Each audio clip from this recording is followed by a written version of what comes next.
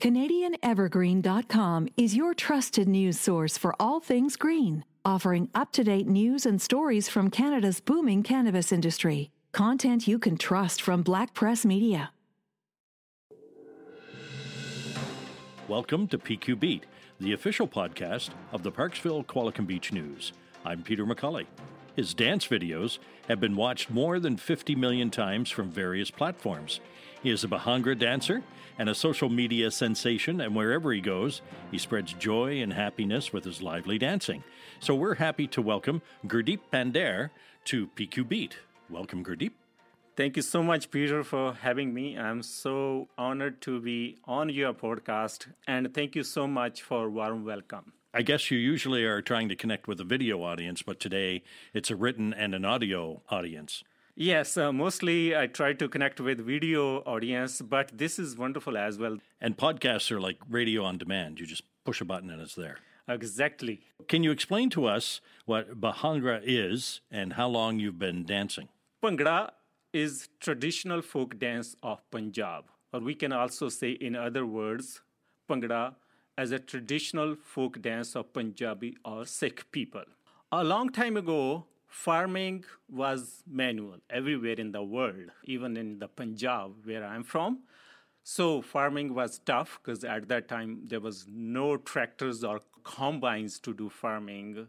So even like smallest job, like very easy jobs, they could take weeks, maybe months. So farmers were working hard. So life was that much tough. So somehow they decided to add some joy to their daily chores, daily tasks. So some farmers came up with the idea that, hey, if we can do these farm tasks in a more rhythmic way, that could be cool. So they used their hands the way they used to use their hands to do some farming activities like sowing seeds in the land, or harvesting, or whatever activities to the rhythm. And other farmers, they liked it. Some more farmers started doing that. And they thought that, hey, we've been working hard. It's creating some joy. It was creating some positivity. So that was the beginning of Bhangra dancing. And then some farmers in Punjab, they started showing their new skills to some other groups, other crowds in villages, and they started liking it. And then slowly, and people in different gatherings, I'm talking about hundreds of years back, other people started liking those little dances in community gatherings.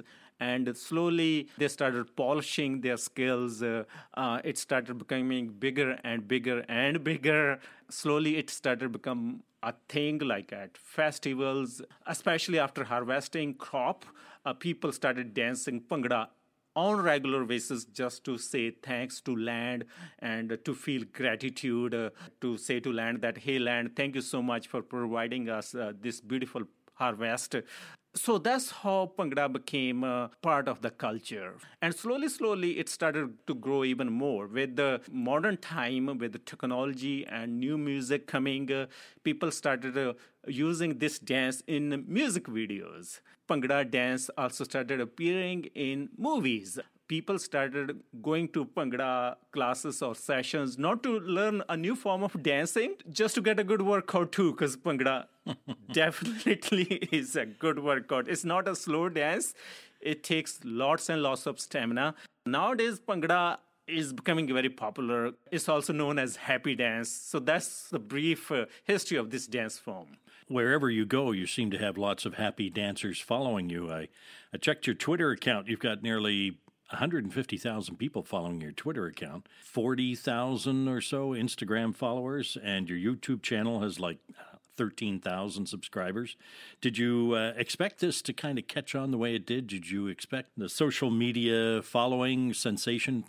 No, in the beginning, I totally didn't expect that. Like long time ago, before social media, I was just dancing on stages with people without people knowing about it, that someone was doing it. Like it was very small scale, like either doing classes at different spots. Those used to be very small classes, or sometimes people inviting to perform at different venues. And they were always away from this glory of cameras and photos. And I would say that some of my best performances are not videotaped because they were done before this social media age. After I started posting my videos on social media just 5 years ago, and I did not know that. First, I started posting just to show to my friends or family, some community members.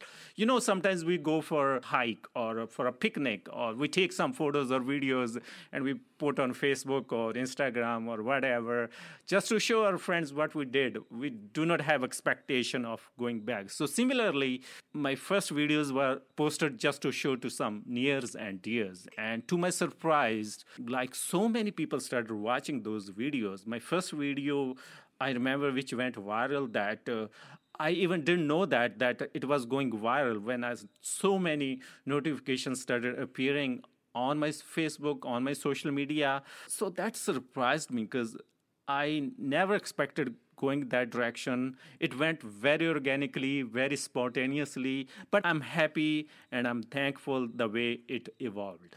It sounds like you have a lot of followers and it keeps you busy. And just a couple of questions along the technical line, because I'm a techie. Do you keep the channels up yourself? Yes, I manage all my social media myself. So with your traveling and you're working, and you manage to do that as well. That's interesting. And who operates the cameras for most of your dances? Majority of times, I would say that 99% times it's me. My camera is on tripod and I'm filming myself. For example, in some rare chances, if I have a friend with me, or someone I know, but that does not happen on every day. On everyday basis is me and my tripod. Tripod is my buddy. So you probably post in advance where you're going to be, and folks show up and join you. Is that how it works? Or do they just recognize you when you show up? Yeah, I just post that, hey, I'm at this place, and people come and they show up. Yeah, they recognize me. Wherever I go, I find people, they just know me. I was in Tofino and people were stopping photos for selfies. Even here in Parksville, like I stopped and people came for autographs and photos. It was touching, and I feel that it has a love. Having just met you and done a little research on you and watched some of your videos, I think the obvious reason that people like you is because of the message that you spread. And it seems to be that you talk about joy and hope and positivity whenever you're dancing and whenever you're broadcasting. Is there another level to all of this? Yes, like my main focus is on joy, hope, and positivity, because traditionally Bhangra is a dance of happiness. Like there's a saying in Bhangra dance that if you're doing your moves correctly, you're not making a single mistake, but you're not happy. I mean, happy from your inside, happy from your heart. That is not Bhangra dance. So it's a requirement to be happy. And also, I love spreading these messages of joy, hope, and positivity. I think that they are very important, especially these days when there's a lot of stress and a lot of pressures and the pandemic and so many social issues which create a lot of stress. And yes, there's one more dimension to it, is that I also like to promote cross-cultural bridges as well through my dance. I give this message of unity, of harmony among different communities, different people from different backgrounds, people from different walks of life, to promote that we are one, we are all equal. So I build cross-cultural bridges, and I give this message that we belong to one race, which is known as human race. There's no other race in the world, only one race. So I also try to give these messages of unity, togetherness. Search, browse, buy. Black Press Media brings you Today's Drive. Find your new vehicle on our exclusive platform and get driving. At todaysdrive.com, you'll have access to inventory across BC, where you can easily find a vehicle that fits your needs and gets you where you need to go in comfort. With new and used vehicles from the dealership around the corner and dealers across BC. The best venue to find your next vehicle is todaysdrive.com. Okay, so you're dancing to spread these messages. Perhaps you could share on any firsthand impact that dancing has had on other people who have followed you and contacted you. I receive lots and lots of messages, letters. Even I receive many handwritten letters on every single day base. Those people who participated or watched my videos just saying thank you. Many people even wrote that they were going through tough times, and through my dances they found some joys, which was very helpful. I also receive messages from people like who are in hospitals, from patients and also from doctors. Both sides. Patients write that they are in hospital bed, they were going through tough times, and then they checked my videos to find some happiness. And on the other side, doctors, they said that we see in our professions a lot of tragedies, even sometimes deaths to everyday basis, and sometimes we come to your page to find some hope, to find some happiness.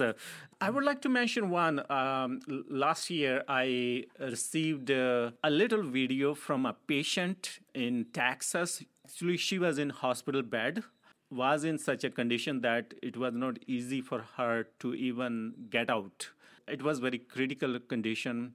She was watching my videos. Then she recorded a little video on her phone, just some dancing. And then she gave that video to her brother, who sent me that video. And after watching that video, I felt really, really touched, really, really reflective. I did not realize that my videos, they could create that much impact. Trying to dance in bed and finding that moment. Sometimes we are in crisis, we are in chaos, our whole world is collided, but somehow we want to be happy. She tries to be happy, and she recorded that video and sent to me. This was one of my best memories. So let's go back a little bit before we go ahead. You moved to Canada about 15 years ago from the Punjab province in India. And so what was the life like prior to moving to Canada? And were you going to see the world and dropped into Canada, or how did all that start? So I was born in a village. It's called Siad.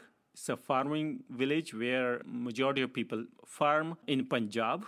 My family is involved in agriculture for maybe hundreds or maybe thousands of generations. Same land. We grow different crops like wheat, rice. Looks like Saskatchewan in Canada. So yeah, I grew up in very simple, basic farming setup, like very away from modern world, busy life, hardworking life, very simple life. That's the beauty of that, like being connected with the land, connected with nature, connected with all the elements which are very precious, like air, sky, earth, water. We consider that these are our family members. In Sikhism, the faith which I come from, so I grew up in that setup. I got my basic education, my high school from village school, and then I joined college and university for more education. But afterwards, I was thinking of doing some work or some job. I had a master's degree in my hand. But then at the time, I decided to explore the world, check out what people are doing on other side of the globe. Yeah, right. So I ended up coming to Canada in 2006. And I lived in different parts of Canada. My journey from village has been so wonderful. You have been employed in different locations. You have gone and danced in different locations.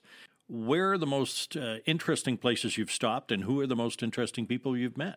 I would say that since I've been in Canada, I lived in many places. First, I lived in Squamish, Whistler areas, then Saskatchewan, Alberta, and then I traveled across the country to check different places. Everywhere I built many interesting experiences. My most memorable experiences are from Saskatchewan, going to little villages and dance with the little communities during their weddings or parties, just creating those cross-cultural bonds as well.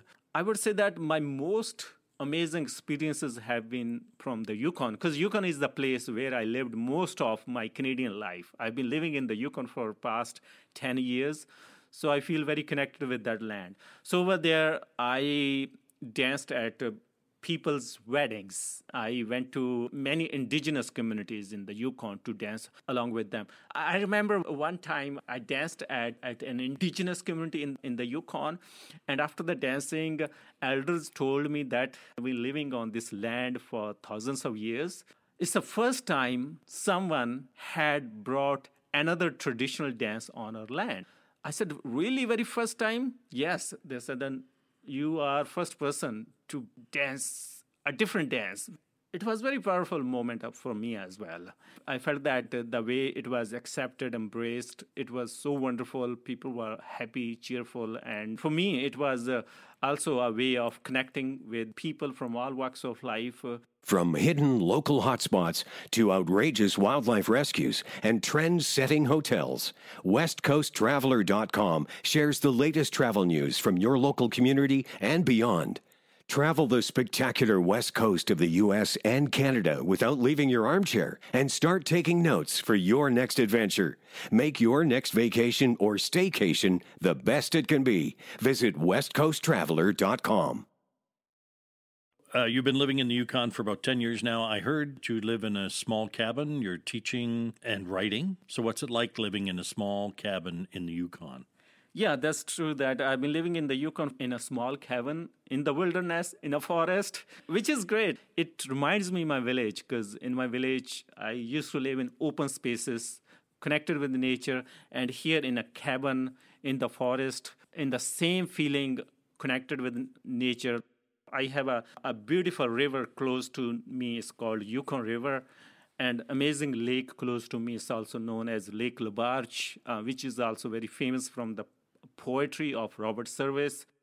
It's also very simple living because my cabin is off-grid cabin. Although I have some modern facilities, like I do have electricity, I do have internet, but I do not have running water. Mm-hmm. So I bring water from different places, just like people used to do a long time ago. And I do not have any plumbing. I do not have many modern facilities over there. So it's very humble life. It's very basic and simple life. I have outhouse year-round. And I bet you don't let the fire go out either. No. We have fire risks in the Yukon as well. My best time in living in forest is the winter time when it's minus 40. So much beautiful in that frigid cold in the cozy cabin. To see you smile and talk about it, it just makes me happy. Thank you, Peter. Thank you very much. Joy is something I love to share with everyone. The gift of smile is a beautiful gift which we can share with anyone in the world.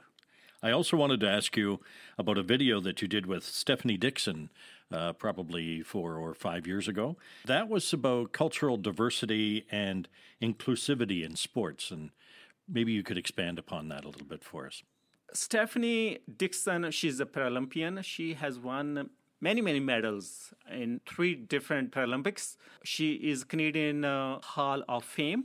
And I decided a couple of years back to do some collaboration to promote diversity and also to promote inclusivity in sports. When we met, we talked about all these subjects in details. And we came to conclusion that we share a lot of similar interests, although our field are different. She is more into swimming, and I'm into dancing. The way we spread our messages, it has a similar tone of creating a space for everyone, which is warm, which is welcoming, where no one is feeling rejected. You know, sometimes we have a kind of feeling that, hey, I'm in a space, but this does not belong to me. Sometimes people pull themselves away because they feel that they are not respected, they are not welcomed. So to promote that respect, to promote the message that, hey, we should create spaces where people, whether they are coming from cultural diversity, like everyone's culture is great, like we should not make them feel that, hey, this person is from a better culture than the other culture. Everybody should be inclusive. And also, we should welcome people from all physical capabilities, whether people are strong, physically fit, like great runners, great athletes, like very skillful, or people who are coming from disability community, or people are coming from other health-related challenges, or they can't do certain tasks. And they also feel invited. They also feel welcomed. So we made that video to promote that type of broad inclusivity. That video worked out really well. We did some swimming. We also both danced Bhangra in the video. And lots of people watched that video. On YouTube, I think 100,000 people watched the video. I'm so happy that with the collaboration of Stephanie Dixon, we were able to spread this message so that everybody is welcomed in every space. An honorable goal. Oh, yes. Thank you very much for being with us today, Gurdeep. Thank you so much, Peter, for inviting me, and thank you for sharing those smiles through microphone. I'm seeing you laughing, smiling. That was so wonderful. So thank you so much. Gurdeep Pandare of the Yukon, whose smile and happiness is infectious, a Bhangra dancer. That's this edition of PQ Beat, produced by the Parksville Qualicum Beach News. Thanks for joining us. If you have suggestions for topics or guests, we'd like to hear from you. You'll find our contact information on our website, pqbnews.com. From the latest community news to informative, entertaining reads for travelers and the cannabis curious, just visit your local Black Press Media community newspaper website to sign up today.